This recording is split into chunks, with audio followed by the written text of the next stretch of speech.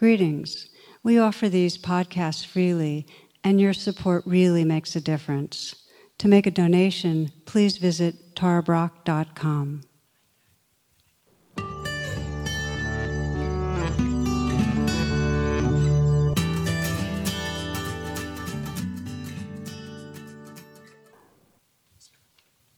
Greetings and namaste, and thank you for being with us. Tonight is really a first. My husband, Jonathan Foust, who many of you know as a spiritual and meditation teacher, will be interviewing me. So we've never quite done this before. We'll see how it goes. The focus will be key themes from my new book, Trusting the Gold. So enjoy, and I'll see you in a moment. Well, this is a delight. Welcome. It's good to have you here. And I am totally delighted to have this conversation with my wonderful wife, Tara Brach. We met right after she finished her first book, Radical Acceptance. And since then, I have been privy to observe her in the birthing process of multiple other books, Radical Compassion, A True Refuge, and most recently, the book Trusting the Gold. So we have this opportunity to talk a little bit about this book and what it means, and some really, really wonderful explorations I think you'll find interesting. So welcome, Tara. It's great to have this time with you.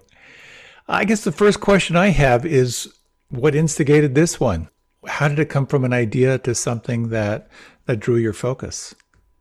Well, in a way, this book was incredibly unintentional. I kind of backed into it. It was like this unintended pregnancy, because my staff here, we were just collecting anecdotes and quotes and things that people had requested, and we thought we'd have an informal collection, but it grew into a book that sounds true, produced, and fantastic illustrator Vicky Alvarez kind of brought it to life with her. She has beautiful illustrations.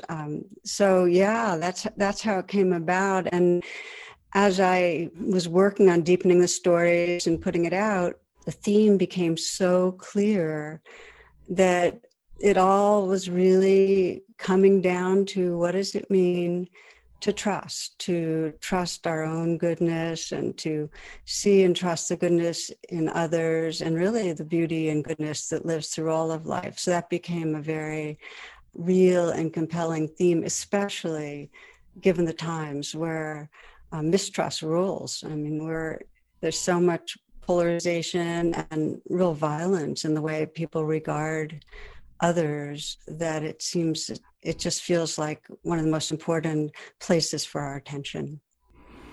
You know, from my standpoint, it was just really interesting to watch, from the outside, starting with, here are a couple stories, and here's an illustrator, and wouldn't this be kind of fun and easy, and then it really turned into like a really, really deep dive into bringing these stories alive in a way that would be meaningful. So the end result, are you happy with it? I'm really happy with it. Yeah. I didn't expect it to be what it was. It came out to be this book that I like holding and that I find beauty in, and I keep wanting to give it away. I hope other people want to give it away, because the feedback I've gotten is that people find the stories really relatable too, and they just kind of help us remember what matters. So yeah, I'm actually really excited to have it out there. It's beautiful just to have it in hand. It's like, feels good in your hands. I love the cover. It's really, really nice.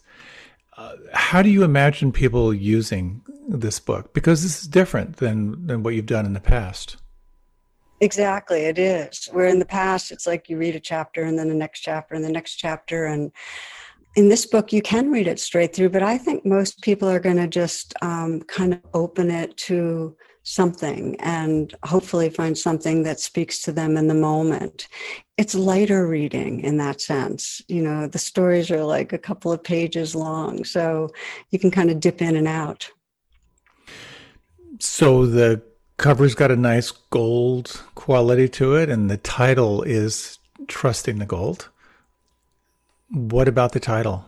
Obviously, there's a lot that comes with the title of the book. Anything you want to say about the kind of the essence of what that means to trust the gold? Yeah, well, the image I use, which I share a lot, is from that statue, that clay plaster statue in Southeast Asia that people loved over the centuries, but it wasn't really attractive. And it turned out, and they found this out in the 1950s, that after a drought, there's some cracks, and they discovered it was actually solid gold Buddha.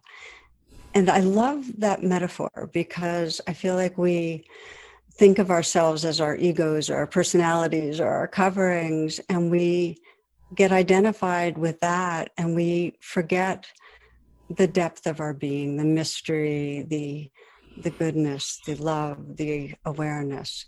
And when we're forgetting it in ourselves, we see others also as their covering. So there's a question that Einstein asked that I find just really a cool place to pay attention, which is, he says, the most important question that humanity can address is this universe and is this life innately benevolent, friendly? Well, I remember I've given a number of talks on this, but in one of those talks about, that there's a basic goodness, a love and awareness that all of this universe springs forth from. And that's kind of what I was offering out. My mother was with me. As you know, she came in and out of class a lot with me when she was living with us. And she was a Barnard philosophy major, and she loved to take issue with me. And so on the ride home, she said, well, what makes goodness more basic than badness? I mean, what about all the racism and the capital punishment and wars, and, aren't we just as basically bad as we are good? And, and I completely acknowledge the cruelty and horror of how we humans can manifest. And what I said to her was that there's no cognitive winner on that argument. Is there a basic goodness to life? I could just speak for myself, and I'm pretty pragmatic, which is that when I can see all in my personality and conditioning, all the tendencies towards, aggression and grasping and so on. But when I get quiet, when that all settles, like when the waves settle, what's there is a presence and a tenderness, and it feels more like home, more real, more true to what I am than any of the particular stories or conditioning that comes and goes. And so when I assume that is essence, when I assume that loving and that awareness is essence, and I feel it, and if it's in me, because I belong to this earth, it's in you and it's in all beings, the way I live and the way I feel is much more free and loving. So it feels useful and helpful and true to me. And it's more of an invitation to just explore. Like when you experience yourself, do you experience a sense of a kind of essence that's loving and aware? And it's actually a question I'd ask you right now. Do you feel that sense of basic goodness? First, I just want to say I so appreciate your mom's perspective on things. I'm just recalling how I think she did, almost every week-long retreat we offered. And she'd just sit there for 7 days in silence. And on the way home, she would always say, I'm not sure why I do these things. So, Wait a second, but to her credit, she'd say that, but then she would always tell me, on some level, and this is especially she grew towards her death, I find a lot of peace when I just ride my breath. So, it was, she was both and. Exactly. Well, such a clever and strong mind. And I think that's sort of the human conundrum, is that, we have this mind which is sort of set up to compare and judge and figure stuff out. And that's very identified as a separate self. And then underneath that, there's this possibility that you're speaking of some inherent sort of transcendent presence that is in its essence, as some form of benevolence or goodness. And is it possible to trust in that? And it certainly depends on which lens I look through. When I look through kind of the comparing mind, or I look through my identification as a separate being with people out to get me, it's impossible to access that sense. But I do know from myself that when I have transcendent moments, sometimes I describe them as like those moments when I'm without desire, when I'm not wanting anything to be different than how it is. Then then there is this sense of like the perfection of everything. Those are not permanent states. I have noticed, they're somewhat transient, but I do find for myself, just through the lens of my own practice, that those moments of really, really deeply pausing and resting and presence, there is that sense of kind of the mystery and some form of benevolence. So I guess there's this, that essential question of, if we all have access to some inherent goodness, what is it that gets in the way?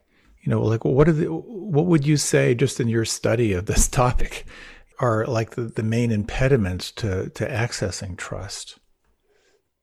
Well, maybe instead of impediments to trust, it's natural to distrust. It's part of our survival equipment to distrust. And there's nothing wrong with distrusting. So we're going to get into, what do we really mean by trust? But from this point of view of the survival mind, let's say the squirrel that we watch that's fleeing from the fox, it's really good not to trust the fox and to be vigilant and to run away. So on that level, it's wise and intelligent to sense what's going to be a threat to us. So mistrust is natural. And every being that incarnates feels a sense of separation and has fears of being hurt by things and mistrusts where, there might be some danger. So that's really just to get that mistrust is natural. It's part of our survival brain. And we all have wounds in our early childhood or wounds from our society that would deepen that mistrust, that would deepen that sense of the, I sometimes think of it as severed belonging, that we don't belong and there's something out there that's dangerous. And so we have to work with places where there's mistrust. What I mean by mature trust is where we, even though there's danger, even though we can mistrust ourselves because we can say, well, I hurt other people, or whether we can mistrust another person, they could hurt me, we can still remember also, beyond those coverings that are reactive and potentially hurtful, there is a potential within us all to wake up loving and to wake up our awareness and move beyond hurting ourselves and each other. So trusting the gold is trusting that potential and calling it forward. But it doesn't mean that we put aside our distrust in terms of taking care of ourselves. So I like to make that distinction there. Does that resonate for you? Yeah, and I would certainly say that for myself and people that I've run across in this life, that we have our very unique and individual relationship to life and to the distrust, that we're shaped by our wounds. But maybe just to personalize it, how about you? Like, what would you say were the kind of the seeds of distrust, and how would you say that sense of distrust has matured or transformed in some way to more of a sense of like a more mature trust?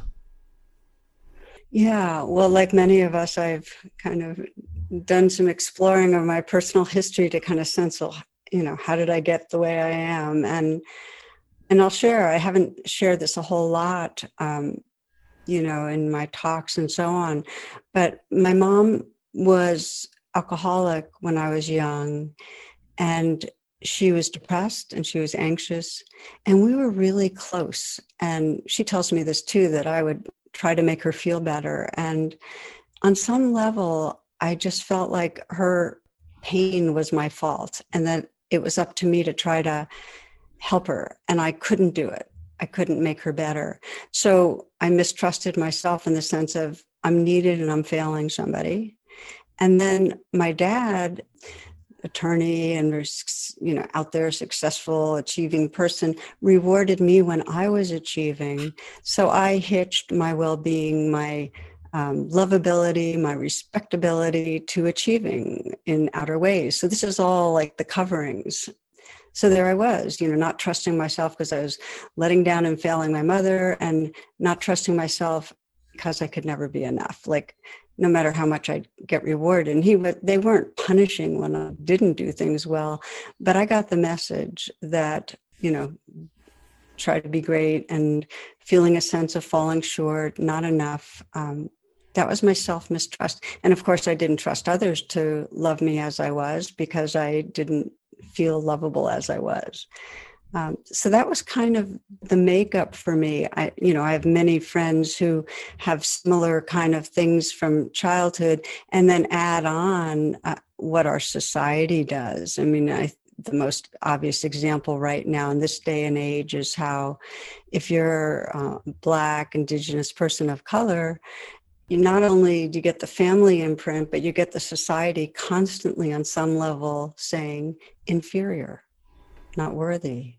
And so there's all these layers that happen to all of us.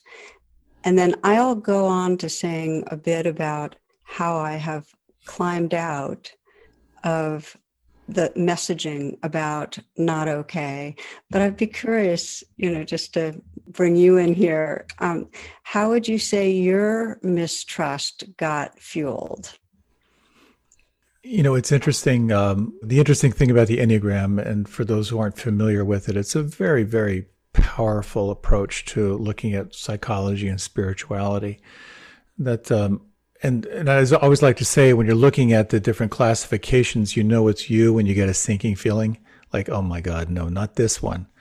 And mine is the one that basically is built around distrust. So distrust runs as a very core theme in my life.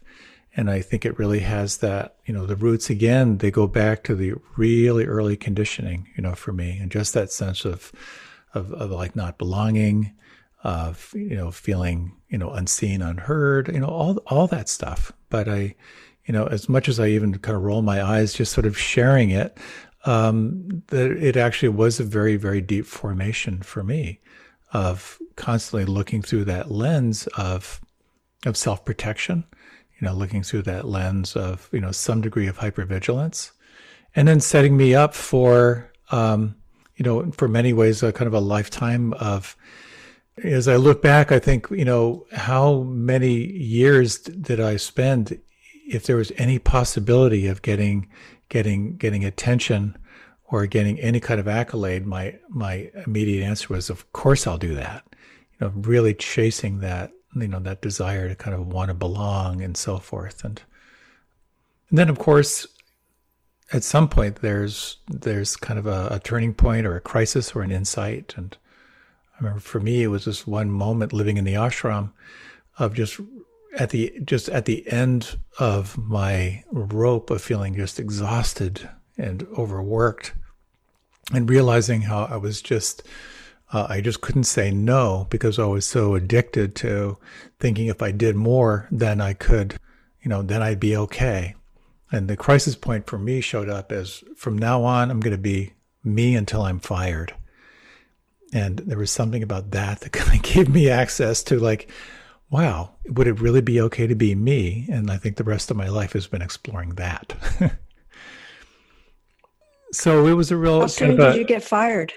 Well, the paradox is that I started speaking up, I started challenging, I started saying no, and the feedback from those around me was like, wow, how did you get plugged into 220 volts instead of the 60 volts you were operating on before? So I felt much more alive, much more engaged, paradoxically. You got promoted. That's the problem. That was actually the problem. But I only got promoted. I only took on the things that really truly lit me up, as opposed to sort of feeding that inherent sense of like the hungry ghost of just kind of needing to take on more to feel like I belonged. So. Well, it's interesting because one of my major breakthroughs on the mistrust piece was also in ashram, in a spiritual community in my early 20s. Many spiritual communities have a kind of undertone of we're trying to get more and more perfect, pure and so on.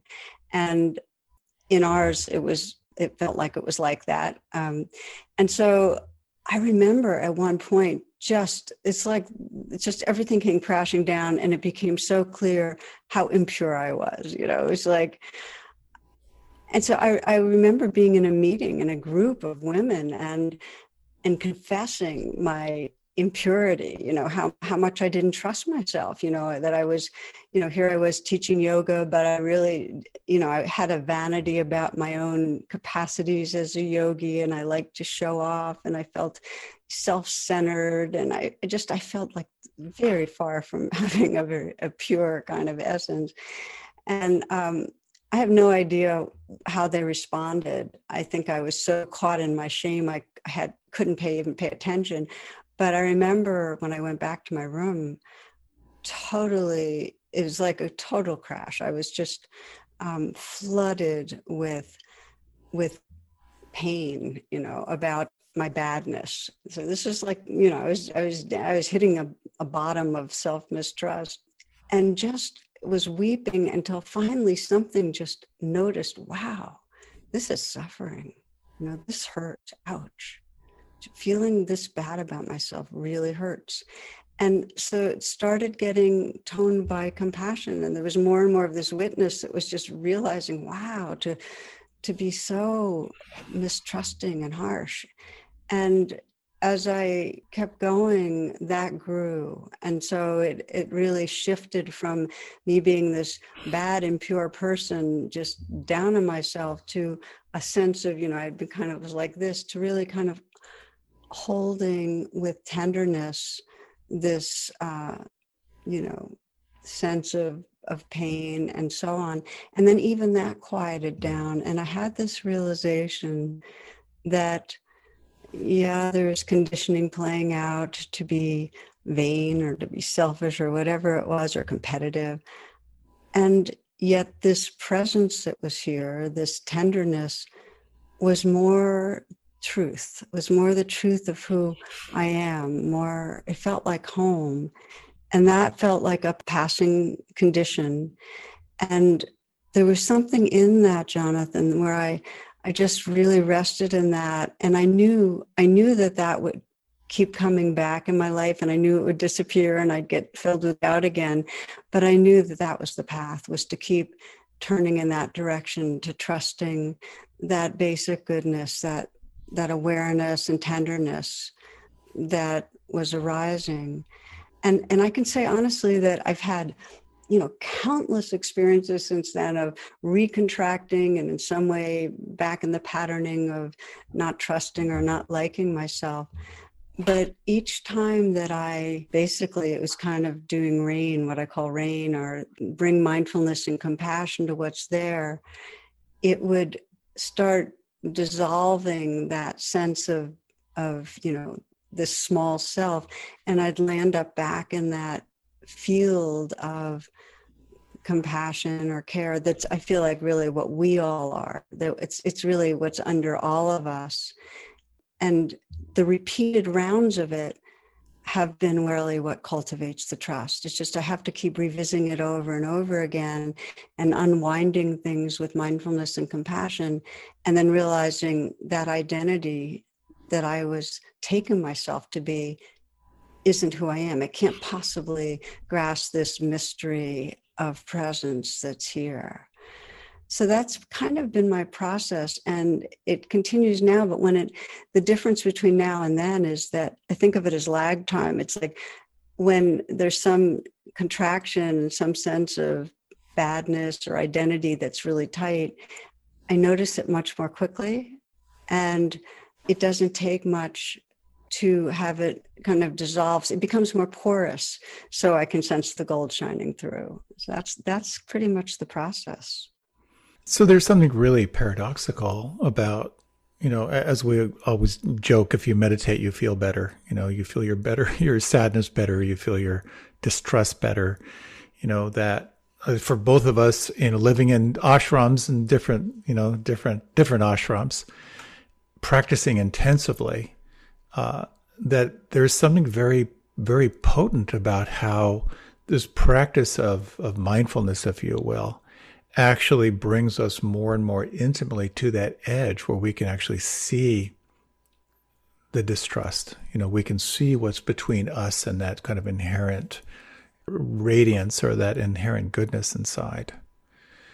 So I guess the question is, as you've gone through your journey of remembering more and more that inherent sense of goodness, what about for people who've experienced trauma? Like real intense fear and helplessness, who really feel, I think we all feel cut off at times. There's no question about that. But what about for people for whom it's a very deeply searing experience, that feeling of being cut off?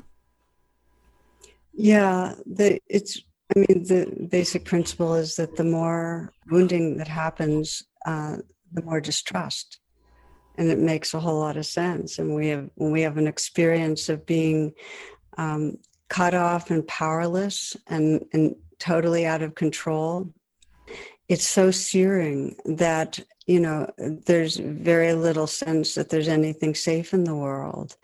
And so it takes more conscious cultivation of resources to begin to calm the nervous system, and so that when we've been traumatized, we can get reintroduced to a space of calm where the waves aren't crashing around so much, and we can really sense a larger belonging. So it's the same pathway for all of us. We're all moving from a sense of separateness and the pain of separation to realizing our belonging. But because trauma is such a profound cutoff, it takes more resourcing.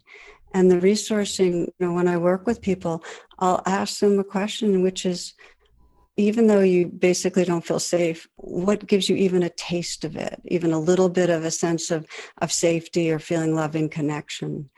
And for some people, it's, that they have a friend or a parent or a grandparent that when they sense them and their love, they calm down some. And for some, it's, being outside and lying on the ground or leaning against a tree. And for some, it's a spiritual figure they bring to mind.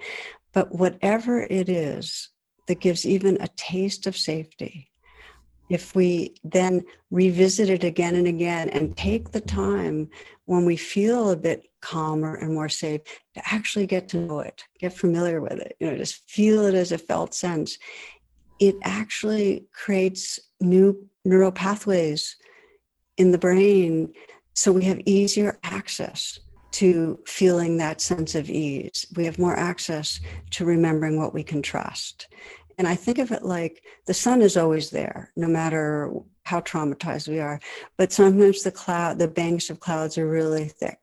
And so what thins them is these practices of resourcing, of remembering places and people and experiences of safety and love.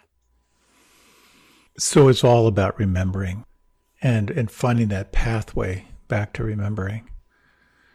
And I would imagine that for some people, that what that really requires is calling on the resource of not just the meditation practice, but really a connection through others and through relationships has to be a big part of this. It really does, because we get wounded in relationship, so we heal in relationship. So we're bringing those meditative qualities we're bringing mindfulness and compassion into the relational field. And for many of us, I know so many people that trust started reawakening by just a certain friend who really accepted us no matter how we were. It's like another person's mirroring of the gold. If somebody knows how to see our goodness and let us know it, that's the greatest gift that we can be given. So we do heal each other into trusting the gold, and that's really essential. And, it's something that you and I can see in our own relationship, that part of the goodness of a close relationship is that everybody goes into periods of mistrust, and we all need each other. We need to be reminded by each other. And that's really the generosity of a relationship. We remind each other of goodness. I think there's a strong tendency to feel like, this path of awakening is a solo journey. And in many ways it is. It's about, about that inner healing, our fundamental relationship with the universe. But it's so much more when we open it up into the relational field. And I know certainly over the years of our relationship, it's almost been sometimes been a kind of a purgative process of just seeing my own patterns of distrust and bringing them into the relationship for them to be seen and felt and held, and ultimately just held in love. And I know we have this ongoing thing around whoever does the role reversal first wins, which is such a great, it just changes the frame in relationship. That is, that as soon as I can begin to sense the fear or the anxiety that you're bringing in, of how you're not trusting your life, or you're not trusting how we are in relationship, as soon as I can move into that, there's such a powerful process of feeling more whole. And in that same way for myself, when I can name a way that I'm holding back and a way that I'm holding myself separate, just naming it is powerful. But then actually having it received and feeling empathy is quite powerful. Oh, yeah. I actually think of everything in terms of relationship, that we're in relationship with our inner life, and we're in relationship with each other, and we're in relationship with, the moon and the stars. It's everything's a web of relationship. And when there is conflict and when there's a sense of separation, often what we have to do, and I see this with you and me, is first go inward and hook up inwardly, because usually when we're in conflict, we're living in a smaller place within ourselves. So we have to come back to a little more wholeness inside us. And I'm thinking of, one of the biggest challenges I had in our relationship actually came not that long after we got married, because that's when I got sick. And I kind of spiraled into sickness pretty quickly. So I went from this robust person, and you and I loved going, hiking and boogie boarding and, kayaking and the whole thing. And I got so sick that I could barely do those things with you.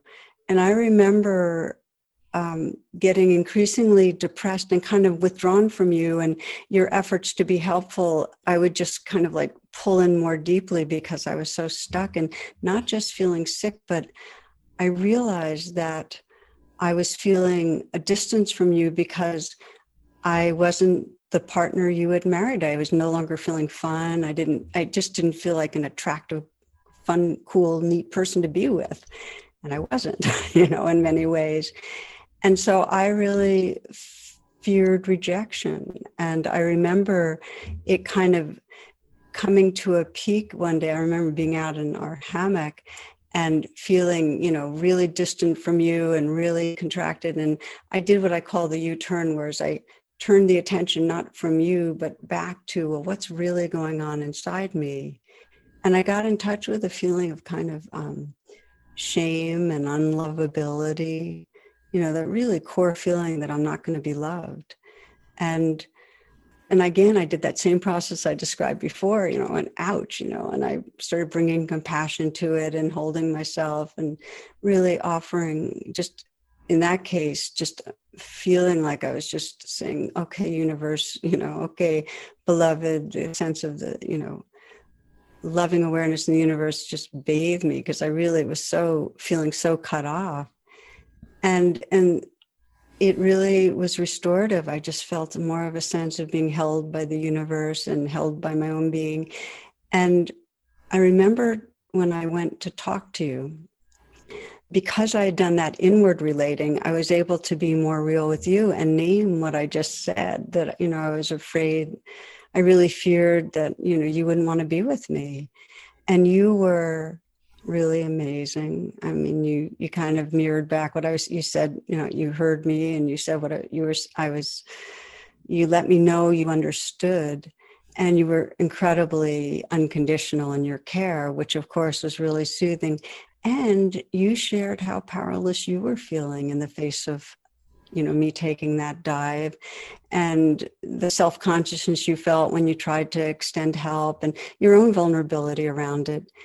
And it was a deeply trust building for both of us. I felt like it brought us a lot closer because we both were very real with our vulnerability, and we could see the goodness that was there, the tenderness towards each other.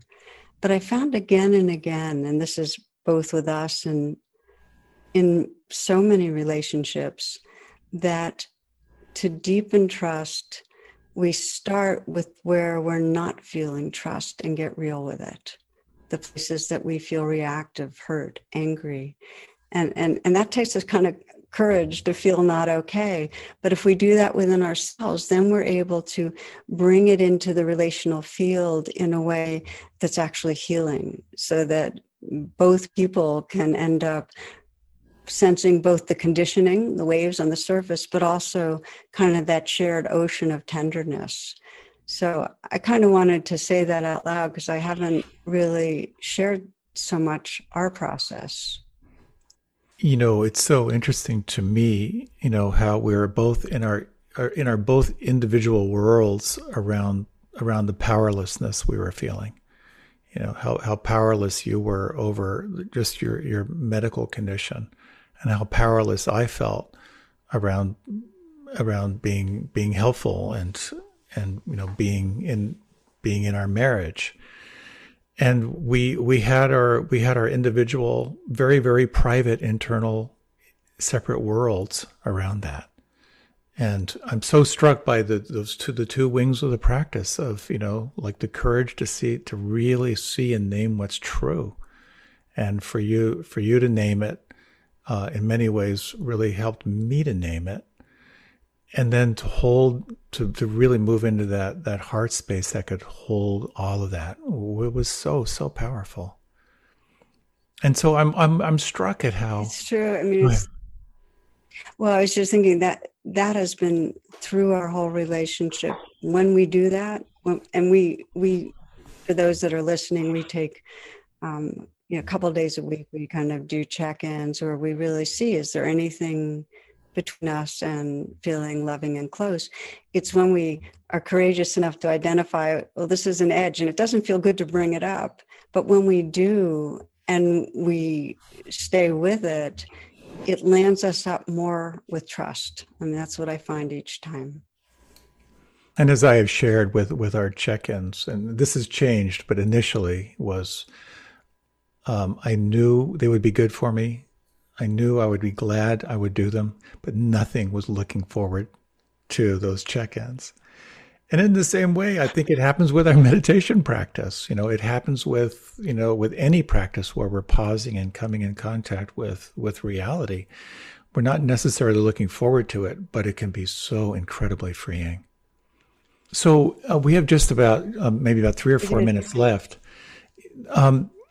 So when we're exploring this whole theme of trust, there's sort of our internal experience, of really looking at all the conditioning that's created a sense of separation. And then there's this sense of how trust and distrust shows up in our most intimate relationships. And anything you might want to say about how do we apply it to the world? This is such a challenging time in the world right now. How do we keep this practice alive? How do we cultivate more trust in a world that's filled with so much turmoil right now? I think that's the most important question. And I see initiatives happening on the macro level, where there's attempts to bring people of difference together to have the kind of conversations. The real question is, what's it like being you? Where does it hurt? If we can start naming what's going on for us and really imagining and sensing what it's like for others, that's the training. And it takes a real courage and willingness. So I feel like rather than talking on the macro level, if each of us in our own lives, wherever we feel distrust or that edge of aversion or difference, if we could first make the U-turn and come within ourselves and bring presence and compassion to how it's coming up for us, and then try to ask that question, what are you going through? What's it like being you? What happens over time is that it doesn't make the other person, let's say they're a person that's actually causing harm, it doesn't make us put down our boundaries. We have what's called a strong back and a soft front. We see clearly with discriminating wisdom who's causing harm and how we need to protect ourselves. We have to have that strong back. But our hearts can still sense what another's going through, their vulnerability, their wounds. And underneath that, we can begin to see that just like us, people love love. People want to be free. There's a quote I love from Thomas Merton that goes that life is this simple. We're living in a world that's absolutely transparent and the divine is shining through it all the time. This is not just a nice story or fable. It is true. And gradually, we really get it's not just a spiritual idea that the sacred is living through all of life. One of my practices is I'll kind of be walking and I'll see a tree and I'll just sense how the sentience, it's like the tree and I are loving each other, but the tree's love it's not as complex, but it's still life loving to live, and I'll see a bird or I'll look at the puppy that I walk with all the time, Katie, or I'll look at you right now. And it's not just a nice story or a fable to see the consciousness shining through another person's eyes, to feel that heart cares just like this heart cares. It's a fundamental valuing of life. And when I'm sensing that, I can't feel alone. It's like we are all from that same shining gold. And I sometimes think if we could all be practicing to see that gold, we wouldn't harm. We'd know our essential belonging. And we'd care for our earth, it's our larger body. We'd sense the gold shining through the earth. We couldn't be cruel to animals. We torture billions of animals a year as part of our habit of eating. We couldn't do it. We wouldn't have racial caste systems or sexual or caste systems or class caste systems, because all beings would deserve the same respect and care because we're all connected. The gold is shining through us all. So it can sound idealistic. And that's why we need to keep coming down to just this moment right here as you're listening, as you're being, just sensing that within your own being, when you get quiet, there's an awareness and a tenderness. And your being's not different than other beings. It's in all of us. And even if it gets covered over, the most radical, powerful, beautiful thing you can do is to have the intention to trust it, to see it in yourself and others, because that really is what will heal our world. To cultivate the intention to trust. That's beautiful, and probably a perfect time for us to kind of end.